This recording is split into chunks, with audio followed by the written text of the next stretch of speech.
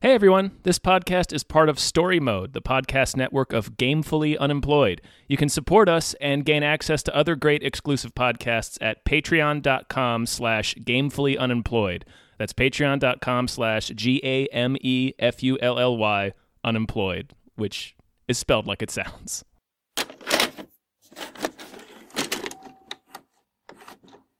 But no one's going to see this one coming, huh? No, Hi, everybody. Hello, everyone. I think we're going to get about 500 listens for this episode. Yeah. My name is David Bell. My name is Tom Ryman. And we just watched Demonic. I'm glad you said it because I literally forgot what it was called. Yeah. I was like, is it Dominic? No, that can't be right. Your mother, Angela, she's our patient. I've been out of touch with her for a very long time. Thank God. Her mind is very active in the simulation. Simulation. She went on a homicidal rampage. This is your chance to ask her why.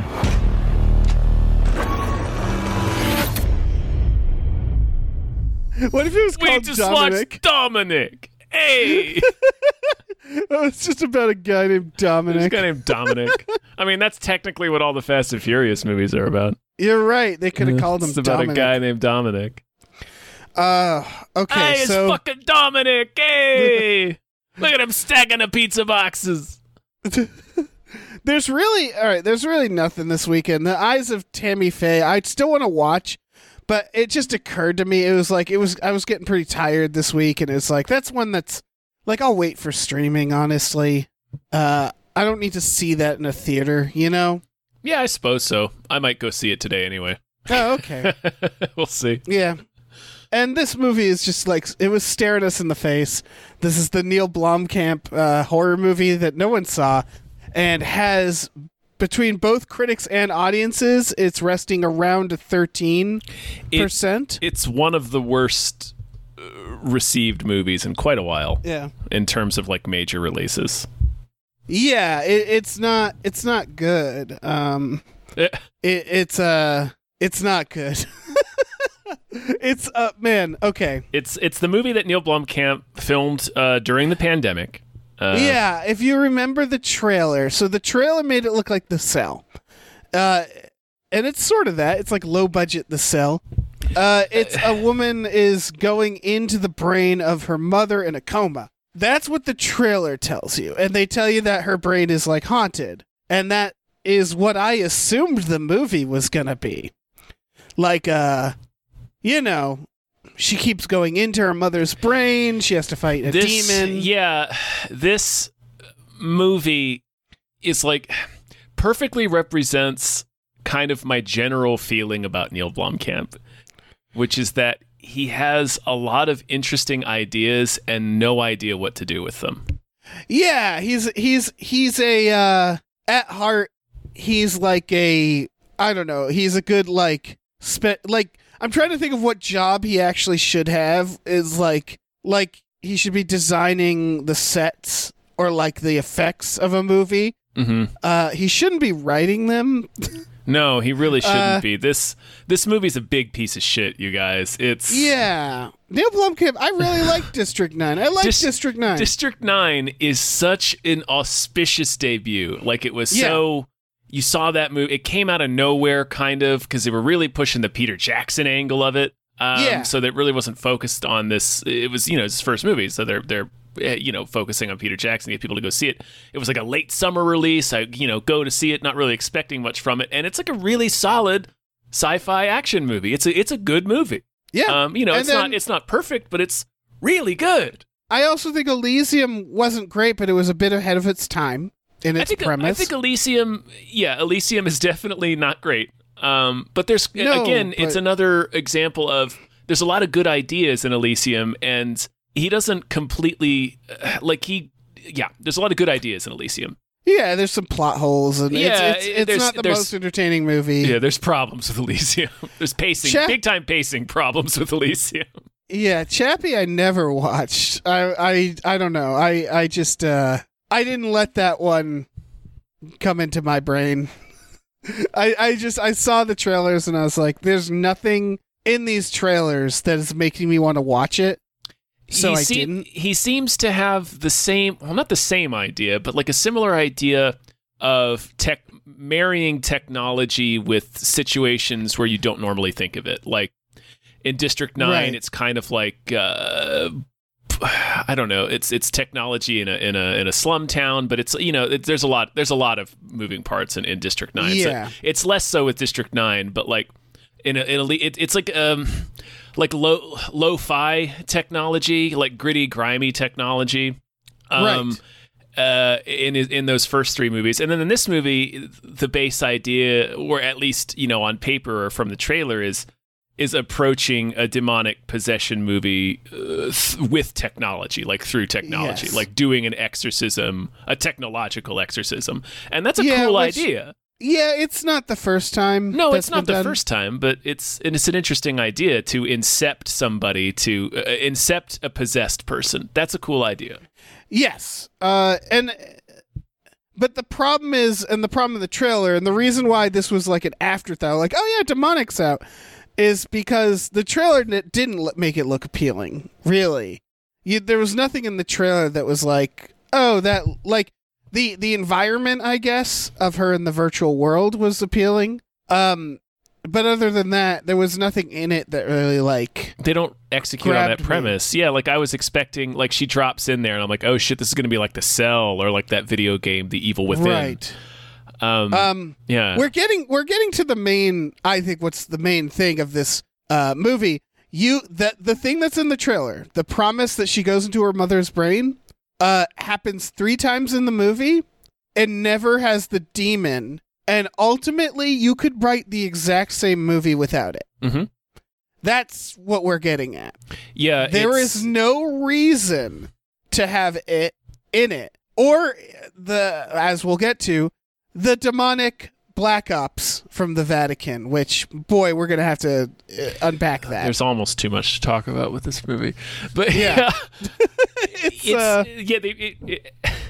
it introduces a lot of really dumb big ideas, and then ultimately those ideas never had to be in the movie. Right, it abandons most of them. Like every time, like I guess the visuals of her being inside her mother's mind are I guess are kind of interesting, but I don't know why you wouldn't have just done it like it seems like it's a tech demo, like showing off this kind of new technology he's got. She could have been having dreams. She could have been having dreams, or as a narrative function, for sure. Yeah, and in fact, she does have dreams. Mm-hmm. Half of the scares in this are, it was only a dream scare. Yeah. And it's like, how many times are you going to do that? There's the other thing. Neil Blomkamp doesn't know how to make a horror movie. No. Or at least this, from what I've seen in this, it's like, wow, there's not a single moment that is scary. No. There's no suspense. It's just, this movie is so bogged down with plot and its own high concept idea of incepting a possessed person. It doesn't do anything with. Like we said, she goes into her mom's head 3 times, twice in the first 40 minutes, and then not again until the last 10. And in the last 10, it's not to do the exorcism. It's just to say goodbye to her mom. Yeah, I was going to say, all 3 times is just her walking through a building, finding her mom, and having a brief conversation with her mom. That happens 3 times, and that's the only thing that happens. Yes. So it's like, imagine going to see The Cell, and then like none of it what actually took place inside Vincent D'Onofrio's mind. It abandons its own premise almost immediately. And then what's left is a very generic horror movie. Not even really a horror movie, because it's no kidding, like an hour and 10 minutes of our main character just driving to and from different places to receive exposition dumps from different characters. Yeah, I want to talk about this. So we should probably go through it. It felt like they cut moments out in scenes, because she gets like a call.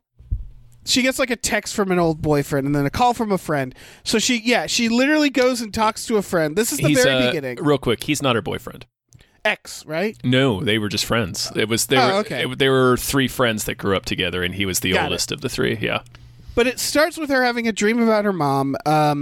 It's clear that her mom, something happened. Her mom lights a fire in Lights are on fire in the dream. Whatever. Yeah. It's not scary. No, it's just is what it is. It's not. Okay, in fair, it's not scary. It is compelling. Like it grabs. Yeah, you. yeah. It's yeah, a grabby first scene. You're like, what the fuck does all this mean? Like, now we're cooking. I can't wait to see where this story goes. So she goes to a friend's house, and the friend proceeds to be like, "Oh, your mom? What about all that stuff that happened?" Like, she basically dumps the exposition of the backstory. The friend, they're having like wine and like avocado toast, and then she's just like, "So I gotta go," and she's like, "You just got here," and she's like, "Yeah, I gotta go." I wanted her to say like, "Yeah, you said the exposition, so that's all I needed. We can move along." Yep. And then the old friend contacts her. She goes and sits with him. And they literally there's no time for anything is what I'm getting at, is like she sits down with him and he's like, "How are you?" And she's like, "I'm fine. How are you?" And he's like, "Okay, so anyway, this thing happened to me." Like it's not natural. They don't catch up. They don't seem that awkward. And so he says he went to a clinical test and he saw her mom there. Yeah. And her mom was in a bad way. Mm-hmm. So then she goes to those people, and what was they have a dumb name. It's like Metapole. Therapole. It sounds like a fake medical group. I think it's, and in fact, it might be a joke on Theranos. Maybe, yeah. And then the doctor looks like a WWE wrestler pretending to be a doctor. That's in the movie's defense. That is intentional. Like, I think you're supposed to notice that the two doctors she works with, they both look like fucking badasses. Yeah, but then the reveal that he's a priest. I was like, well, he also doesn't look like a priest. They're both SWAT team priests. Yeah, I mean, we're getting ahead of ourselves. Yeah, the reveal is that they're both Constantine, right? They're not exactly priests. They're ordained holy warriors from the church. And if you think that's going to amount to something awesome, it doesn't. Spoilers, it doesn't. It doesn't. They just she sees a couple of them lying dead with blood on them, and that's God. This movie. They get it removed from the movie off camera. Yep, it's ridiculous. So this is another scene where they walk in and they're like, "Your mom's in a coma. We think that by scanning your body and putting you into the computer, you'll be able to communicate with her." And what you expect is a scene where someone goes, "Wait, what? Do what now?" And they show the device and they explain it. She just goes, "Oh, okay." They never have a moment where a character is like, "You're doing what? Please explain this." They just accept it. She just accepts it. Yeah. She just goes, "Yeah, sure." And then they put her in a room and they scan her body, and she's just standing there like, yeah, this is what's happening now. She asks like, "What do you want to do with my mom?" And he starts explaining how the tech works. Yeah. He doesn't explain what the tech is. No. And that like and they never question it. She's not even amazed by it. Like she's just like, "Mm-hmm."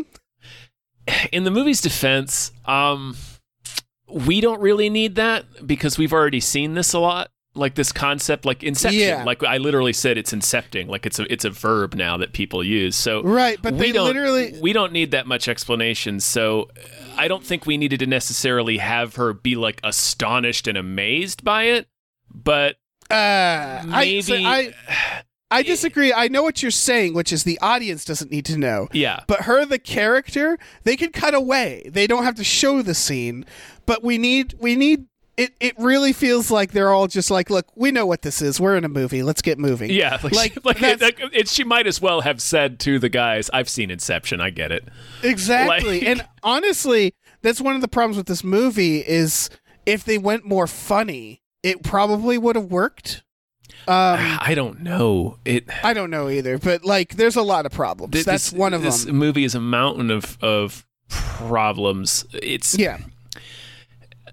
It gets so bogged down in plot that it forgets to be a movie. Like, honestly, nothing happens. Nothing happens until she sort of has an arc with her mom. A little bit.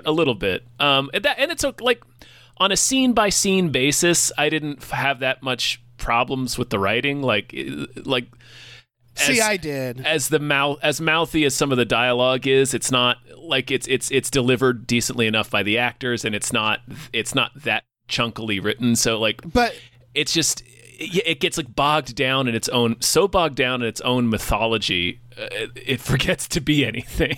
Well, that's the thing is, this is why I had problems scene by scene, because I don't think any of the characters are charismatic. No, I don't think anybody's interesting, and I don't think anybody reacts like a human. No, to anything that's happening. No, and it feels like they're just pushing them through the scenes. Yeah, we get the flashback of the mom and what happened to the mom, and it's like, so my mom went to this old abandoned hospital. I got this like psychic feeling that she was in trouble. They never explain why she has this feeling. It feels like it's gonna be something.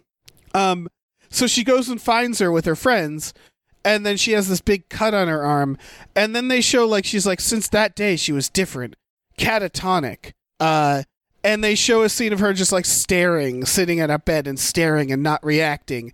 And then they show her just, like, and she's like, and after that, the stuff started happening. And they show her, like, at the kitchen. And she's catatonic again. And she's cutting up a bird and, like, making a shrine.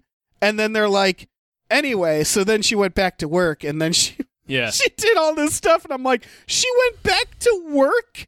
Like, what are you talking about? Like, how does those two things happen? And then she's like, I hated her for what she did. And it's like, your mom was catatonic and cutting birds. And what, did you not say anything? Did the cops not get involved? Did you not call the police? Did you not call the hospital? She was catatonic, and you didn't call a doctor? Yeah, she worked as a nurse. Her mom was a nurse. Right. And so, like, it's just weird disconnects like that where the human element doesn't make much sense. And I think that's kind of true in all of his movies, or at least the ones that I've seen, where it's like the people don't behave as people. The people behave as though they're semi-aware that they need to continue moving the story forward. Right. And I think, I think in District 9 it was not as evident as it becomes in his later films. Because we were only really dealing with like one character in District 9. Yeah. So the arc was much simpler. I don't know. There's a lot of, I don't know. There's so much. And then the friend is then like, I need to talk to you. I was apparently obsessed with what happened with your mom, who's been in prison, that I devoted my garage or my shed to just this. I have a computer in here that's like devoted to it. Well, it's because because he explains that the way this demon works is that it becomes obsessed with a person and starts reaching out to the person's close friends and relatives. So he says that he's been being haunted by this demon for the past 2 decades. Yeah, that's why he's obsessed. Okay, that makes a little more sense. Yeah. It's still weird because it's very abrupt, because this guy is barely a character.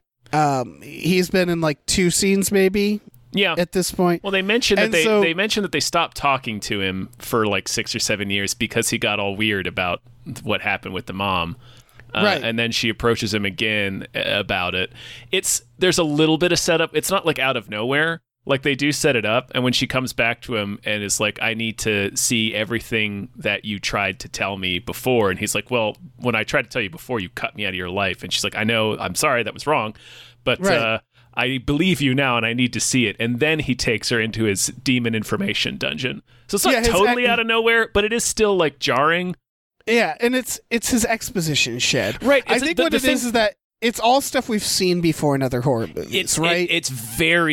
Yeah, exactly. It feels it's so by the numbers that they show a shot of his computer monitor it has headlines about different crimes related to this demon on this pegboard behind it. And on the monitor itself, there's another clipping taped to the side as if he was going to forget. Like, why does he have it taped to the side of the monitor like a picture of his niece? Like, why is... Right. I don't. It's the production design of that is it's so just somebody going through the motions of every movie like this that there's no thought behind it. It's just repetition. It doesn't feel lived in. No, there's nothing feels lived in. It's just a series of characters serving exposition and plot points. Another production design thing I wanted to point out real quick, since we are talking about this friend, Martin is the character's name. Right. Every time we see him, and I get what they're trying to do.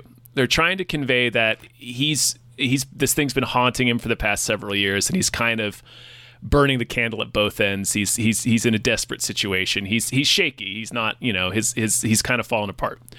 So every time we see him, there's always beer bottles around him. Right. But if you look at the production design of it, it's like they're just kind of random.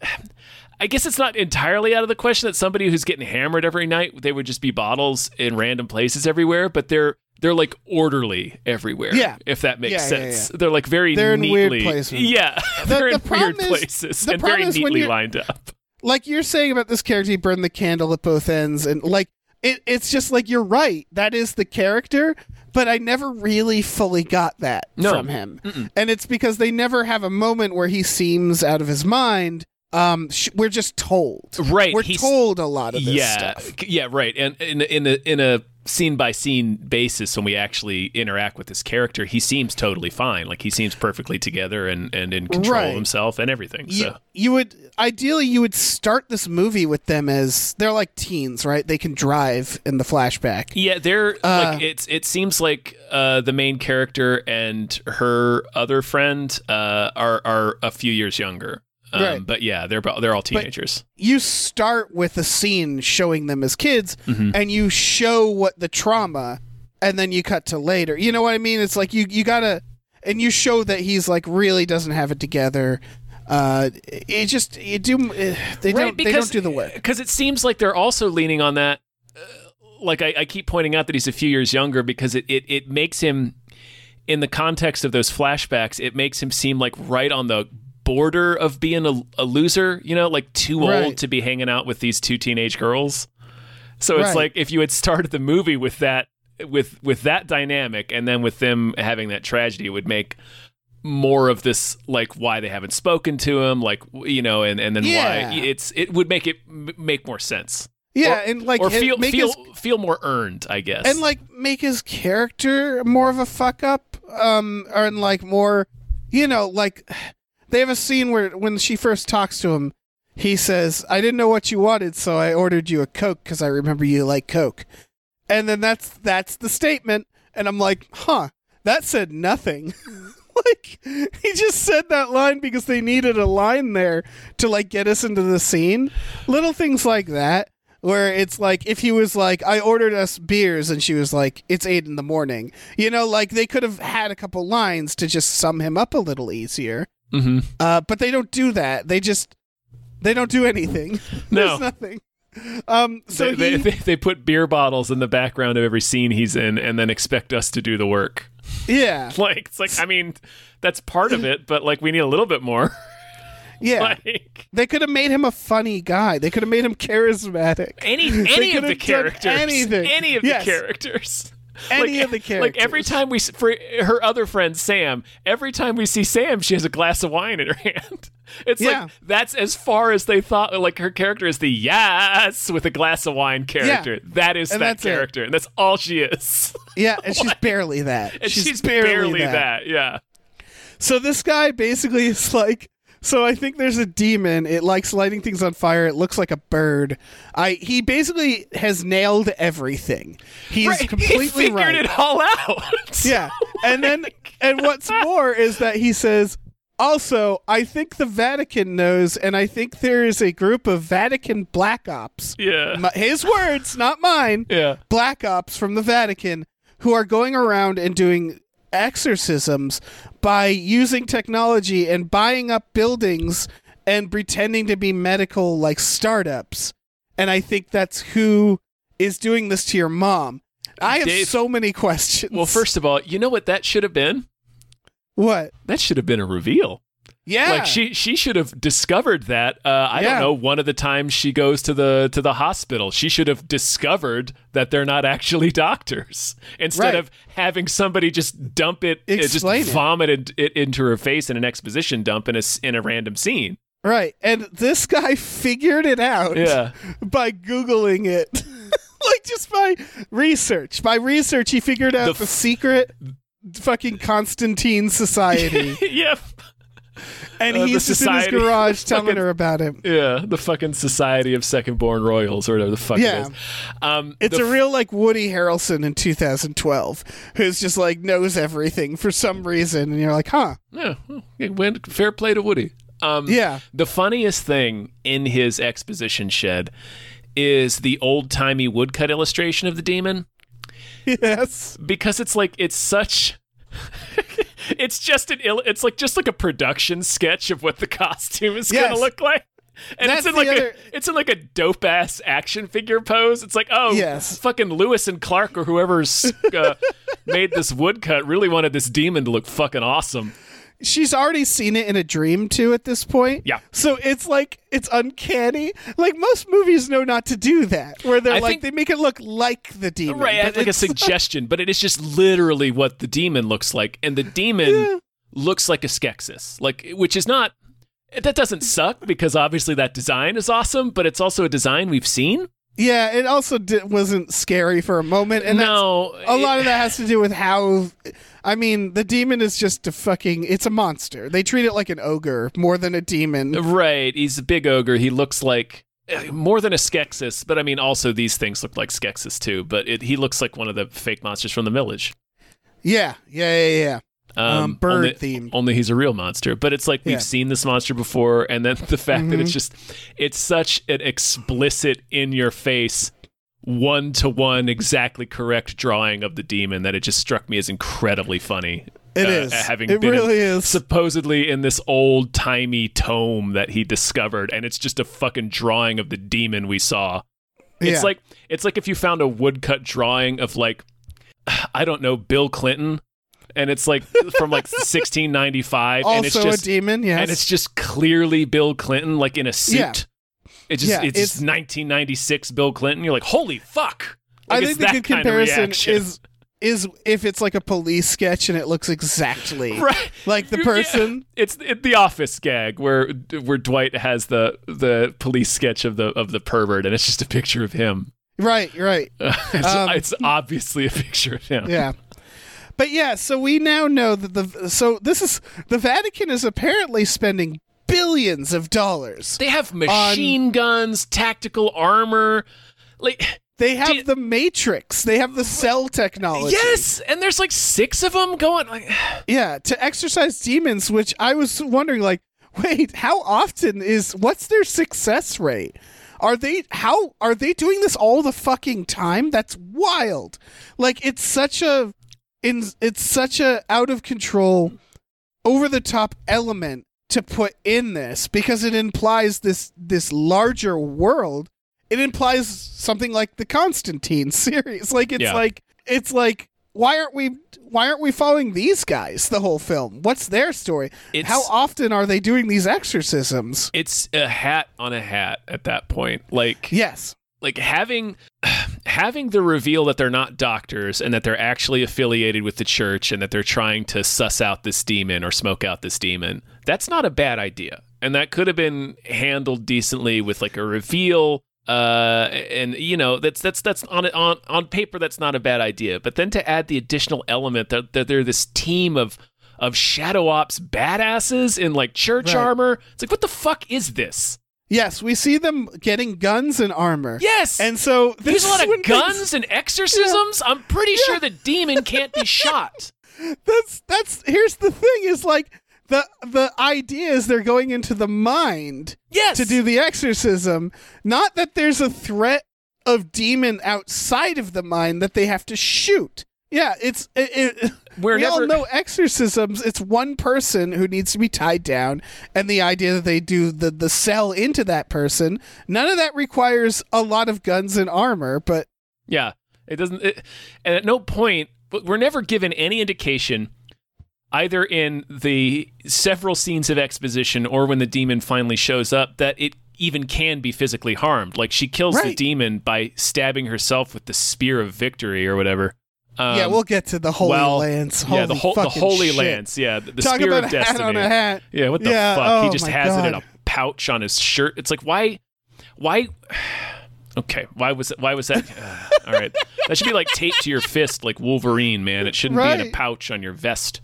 But she has to stab herself with a special holy artifact while the demon is possessing her. The demon is inside her body to destroy him. So what what the fuck are you going to do with a shotgun or a machine gun? Like, you can't. Right. Like, we're never given any indication you can shoot it. Yeah, why do you have those? Why? This is the other thing, is that we never really figure out what the danger is, besides the fact that the demon can jump person to person. Yeah, like Fallen. So, if you have a demon that can jump person to person, why would you come in with a bunch of people with armor and guns? Seems like a bad idea, doesn't it? Yeah. Who are you preparing to shoot? Yeah. That's the thing. Is like the demon doesn't have a physical form. No. It just possesses people. I don't know why they roll in like a fucking SWAT team, but they do. They also have to bring her to the place of the possession. They never explain why they have to do that. They kind of do. They have a couple of throwaway lines where they just say, like, we need to bring her back to the point of infection because that's where the connection is strongest, or some gobbledygook like that. It's a stupid explanation, but it is there. Yeah. It's just, man, like, wait.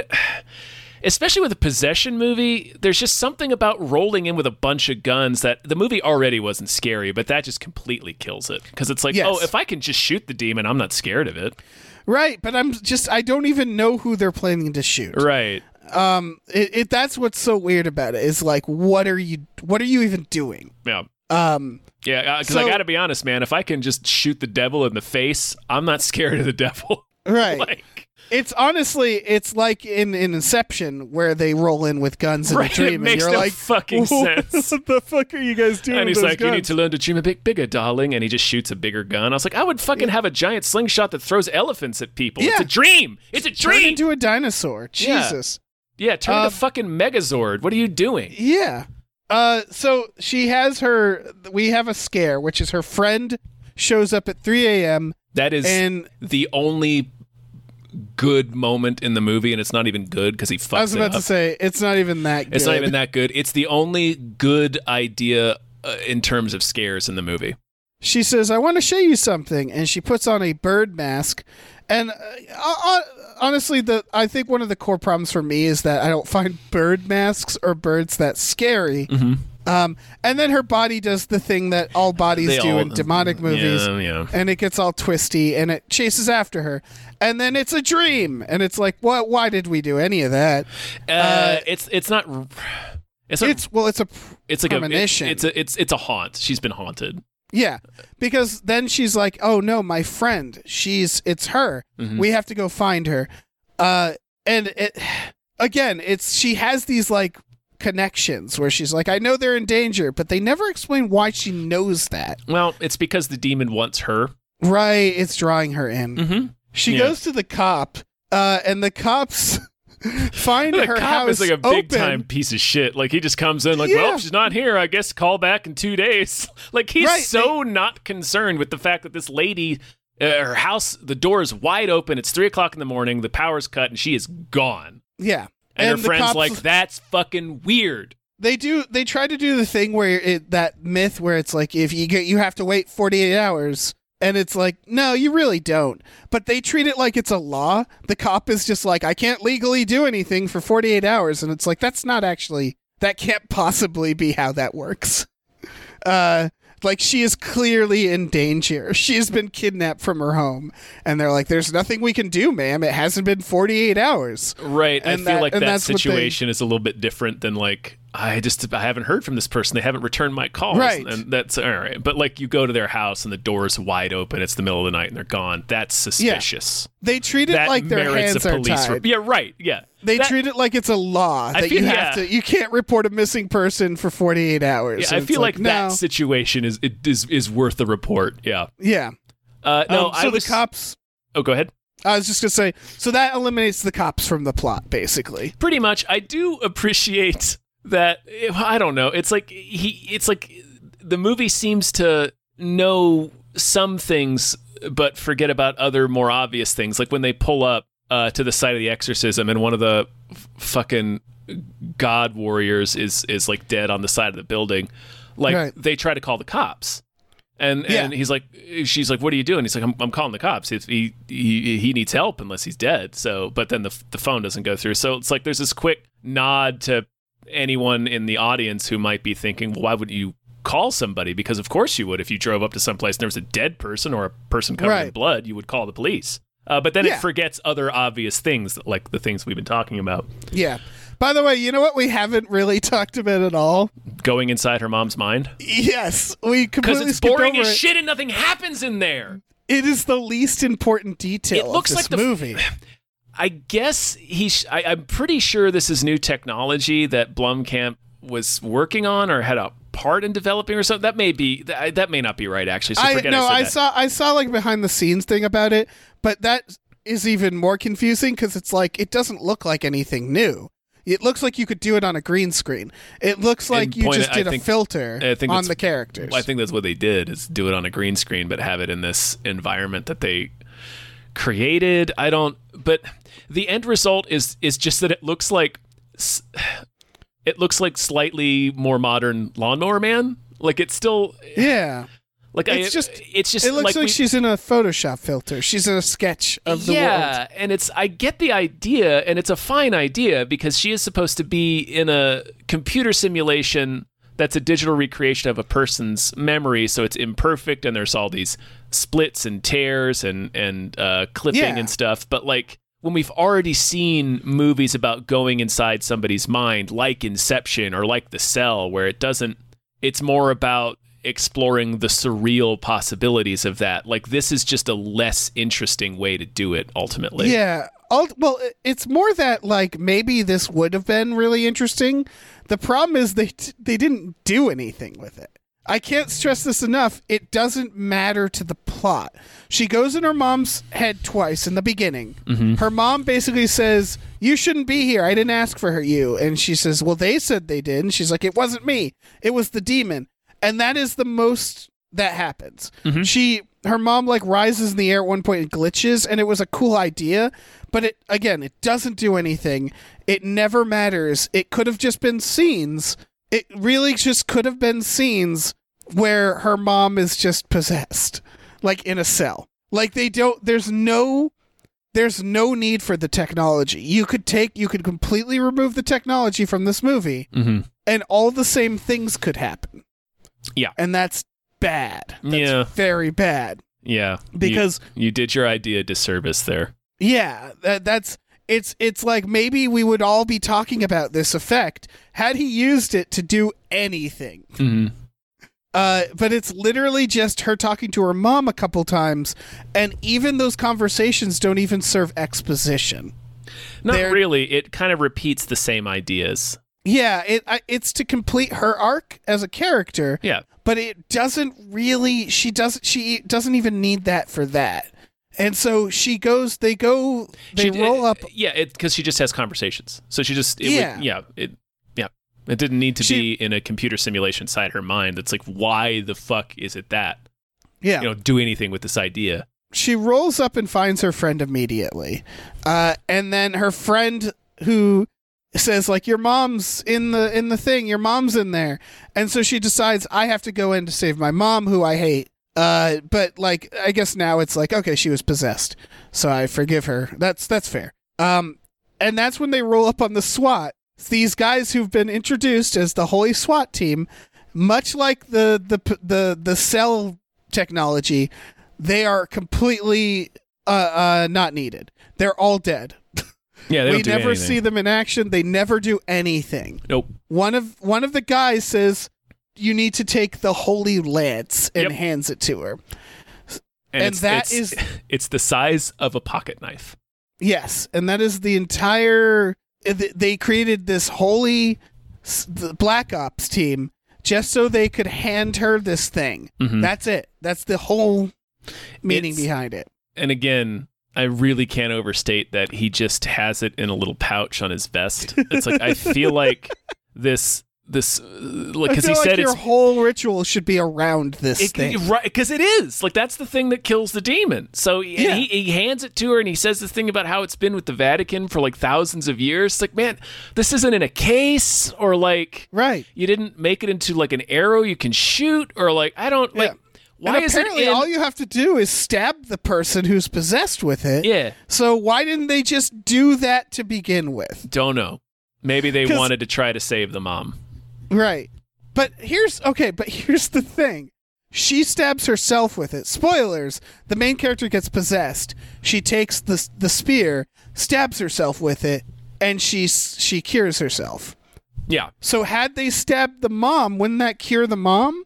You would think. You would assume. And again, I can't stress this enough. Why do they have to go into her brain if they have this? They have this knife that depossesses you. They want to make sure she's really... This movie does another thing that's kind of irresponsible, where it's in that exposition dump when Martin, the older friend, takes her into his exposition shed. Yeah.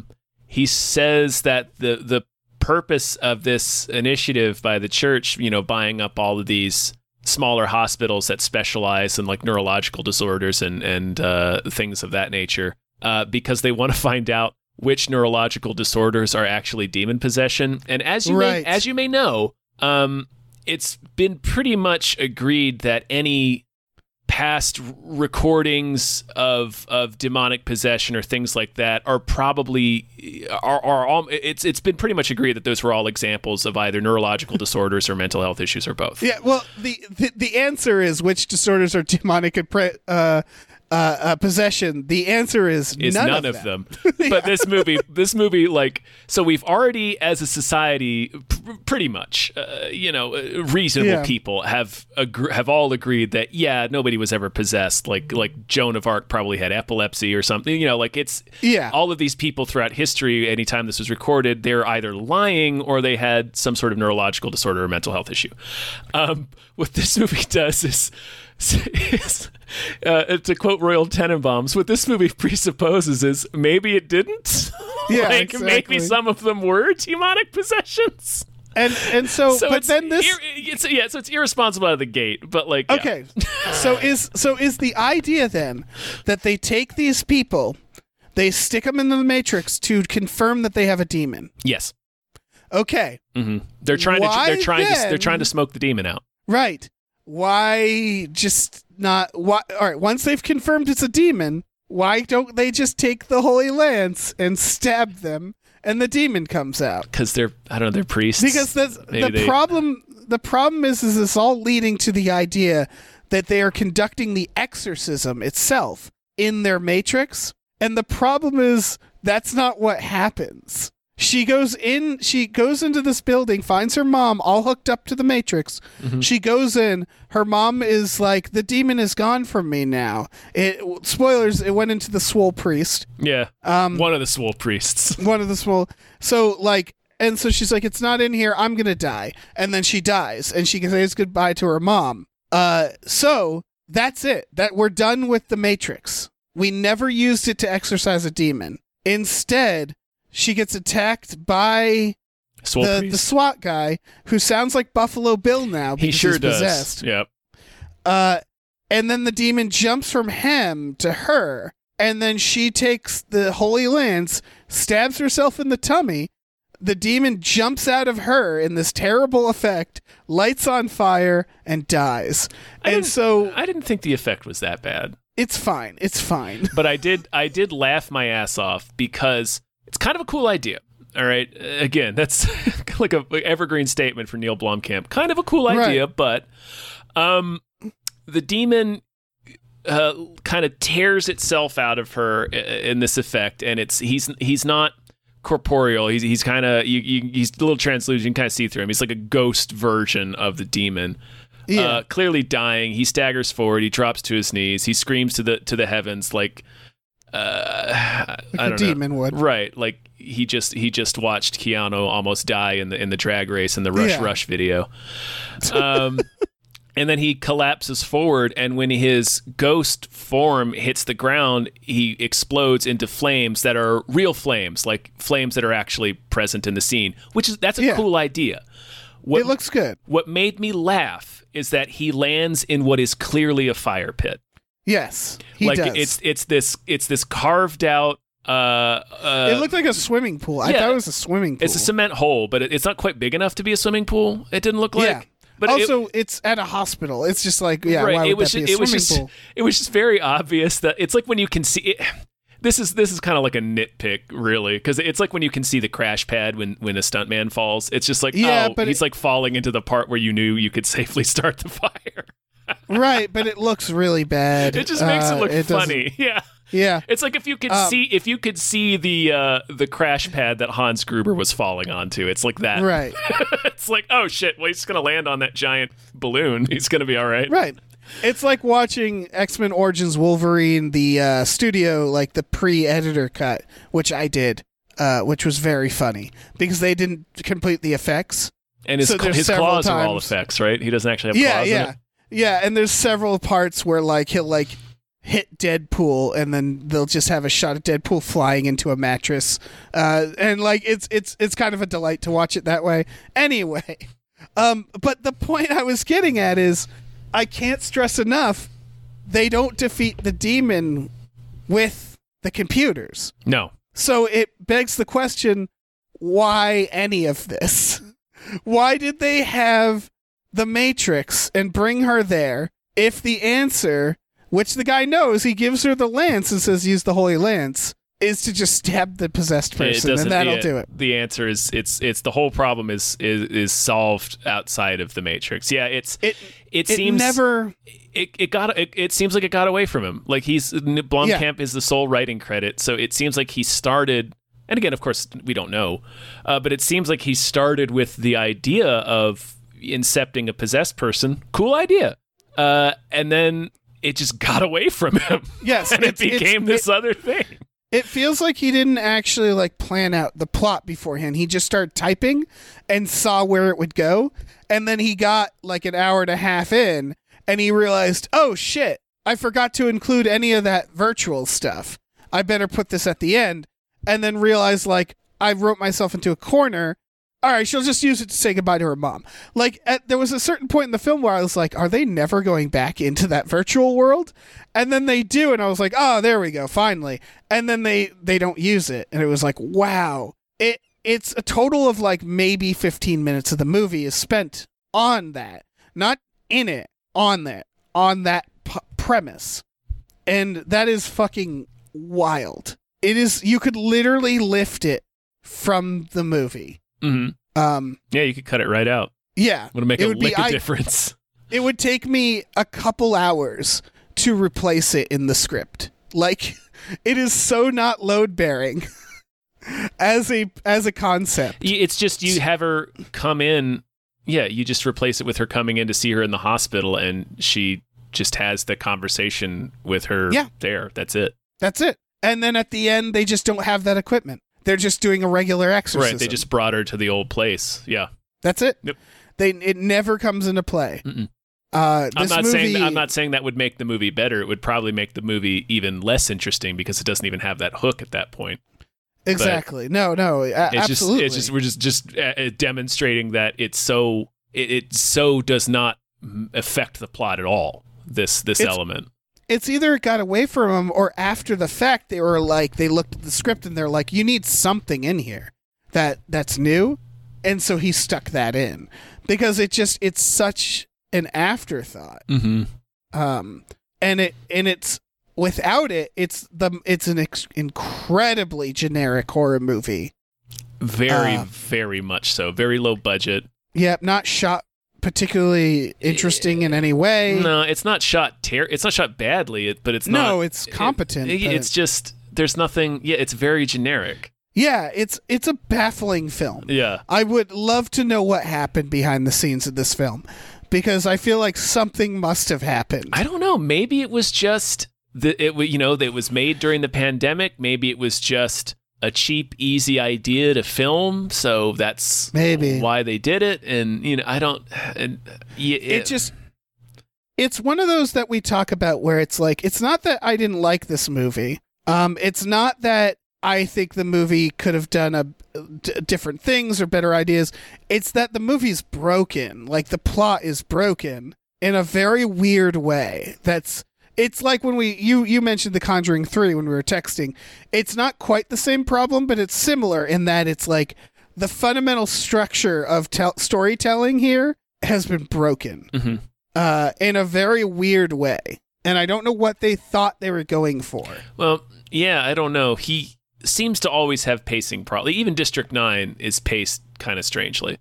Right. Elysium 100% has a bonkers ass structure. Right. I don't understand. But even that those movie. plots, even those plots have plant and payoffs. Yeah. They have concepts that are seen throughout that they follow up on. That like this is just like the core idea here is not utilized at all, and in fact doesn't need to be in the movie. That's wild to me. Yeah, that's so strange. Yeah. Because, like sitting down, like again, that opening scene where she has that dream with her mom, and then they introduce the concept of this simulation and with these two doctors who don't like they're swole and one of them is like covered in tattoos. You're like, I don't know if these guys are really doctors. Yeah. And then they get her into the simulation, and it's a little creepy just because of how. And like the doctors are clearly, it is. Yeah. And you kind of suspect at first, like, yeah, the doctors, they don't have the best intentions. Right. They're being a little evasive, and it's clear they have ulterior motives. Like, there's enough interesting things at the beginning that I was like the second time she goes into the simulation, I was like ready for it. Like she goes to the house and her mom's not there, and she finds that pipe. I was like, all right, here we go. Now it's going to start to get fucking weird. And it just never rewards that curiosity that compelling beginning that it gives you. It just goes off in this weird direction of where she just goes from place to place to receive exposition, and then the climax happens. It's such a it's real disappointing movie. Here's a question: why didn't it all take place in the clinic, like The Cell? Why wasn't it like her, like that second time she goes in? It should have been her being like, "What the fuck just happened in there?" You know, something really scary happens. Yeah, they confess. And they're like, will you help us save your mom? Yes. And then it's just a series of sessions where she's going in and dealing with the demon, and then it all happens. And then the more she goes into the head, the more the stuff comes out, and the hospital itself starts to become twisted and fucked up around it because of the residual demon energy. Now we got a fucking movie. Come on. That's the movie I thought I was getting to. Like, that's what I was expecting, and that would have been, I don't know if it would have been a better movie, but it would have made more sense for like the stuff it plants in the beginning. I don't know. It probably would have been a better movie. This movie is fascinating. It really is. Yeah. Yeah, because again, this is one of those movies where we're just throwing out like initial thoughts. It feels like a student film. Yeah. It feels like somebody's first feature that they like crowdsourced or something. It feels like it feels very amateurish. Just and it's mostly in the writing. It's in right. It certainly doesn't feel like a Neil Blomkamp film. No, it really doesn't. Yeah. That's the thing is, whatever your thoughts on Neil Blomkamp, this feels beneath him. Yes. Like this doesn't feel like, it feels extremely phoned in. It doesn't have any of his signature looks in it. Doesn't have anything that reminds me of him. Mm-hmm. I don't know what's going on here. Yeah. It's so baffling. Very weird. Yeah. I don't know, man. Yeah, Dave, you and I should write the good version of this movie. Yeah. Or we should just write, I don't know, another movie. We'll write a different movie, yeah. I don't know. I'm saying, just fucking spitballing. It seems like we hammered out a more coherent outline for a film. I don't know.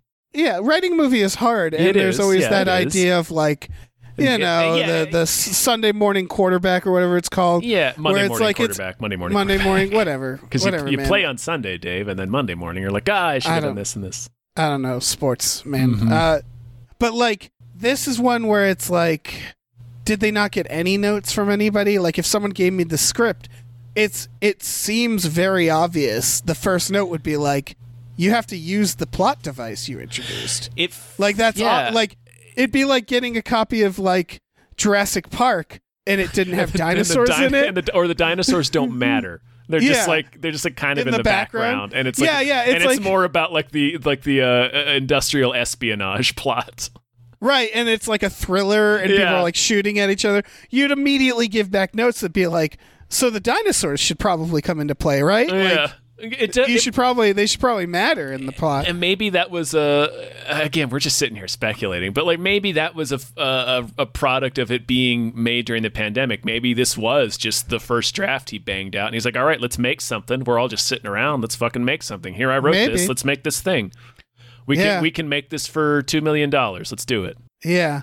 But it is like, man, Neil, you can do better. You can do better. He really can. He really can. He really like can. It's. I don't know what this is. This is this. It really felt like it was. Yeah, it felt like it was a straight to streaming like indie film that no one saw that was just kind of farted out. And I'm not even a Neil Blomkamp fan. Like I like District 9, but I'm not like a fan of his. And and I don't hate him. I'm not a big fan, but it's just like, I know you're a good director. Yeah, even from that standpoint, like watching this movie, I'm still like, shit, man, this is. Yeah, like you said, this is beneath him. You can do better than this. This is aggressively half-assed. Yeah. Are we sure it's the same Neil Blomkamp? It is. It's 100% the same guy. Yeah. It's like Jesus. Yeah. I don't know. Don't watch this movie. It's boring. Watch it for free. Watch it when it comes out on like HBO Max or something. Maybe or Netflix. I mean, your first instinct is gonna like once you get to like the 45-50 minute mark, your first instinct is probably gonna be to turn it off. Like it's just a boring movie. The last 15 minutes, I started repeating to myself, "Come on and end." Yeah, end, because it's just it's an hour 45, and that's about an hour too long. Maybe about an hour 15 too long, hour 30 too long. Yeah. It's a slog. I don't have anything else to say about it, man. All right. We're done then. Yeah, we're done. Folks, thanks for listening. Man, I'm drained. Seriously, Listen, we have a Patreon. If you're interested, you can go to patreon.com/gamefullyunemployed. We have some exclusive podcasts on there, like Tom and Jeff Watch Batman, Fox Mulder is a Maniac, Star Trek The Next Futurama. You get exclusive podcasts for $5 a month. You get all those. We watch movies every Friday night with our patrons. That's another tier. We are wrapping up the Final Destination series. So, check that out. Get on that, man.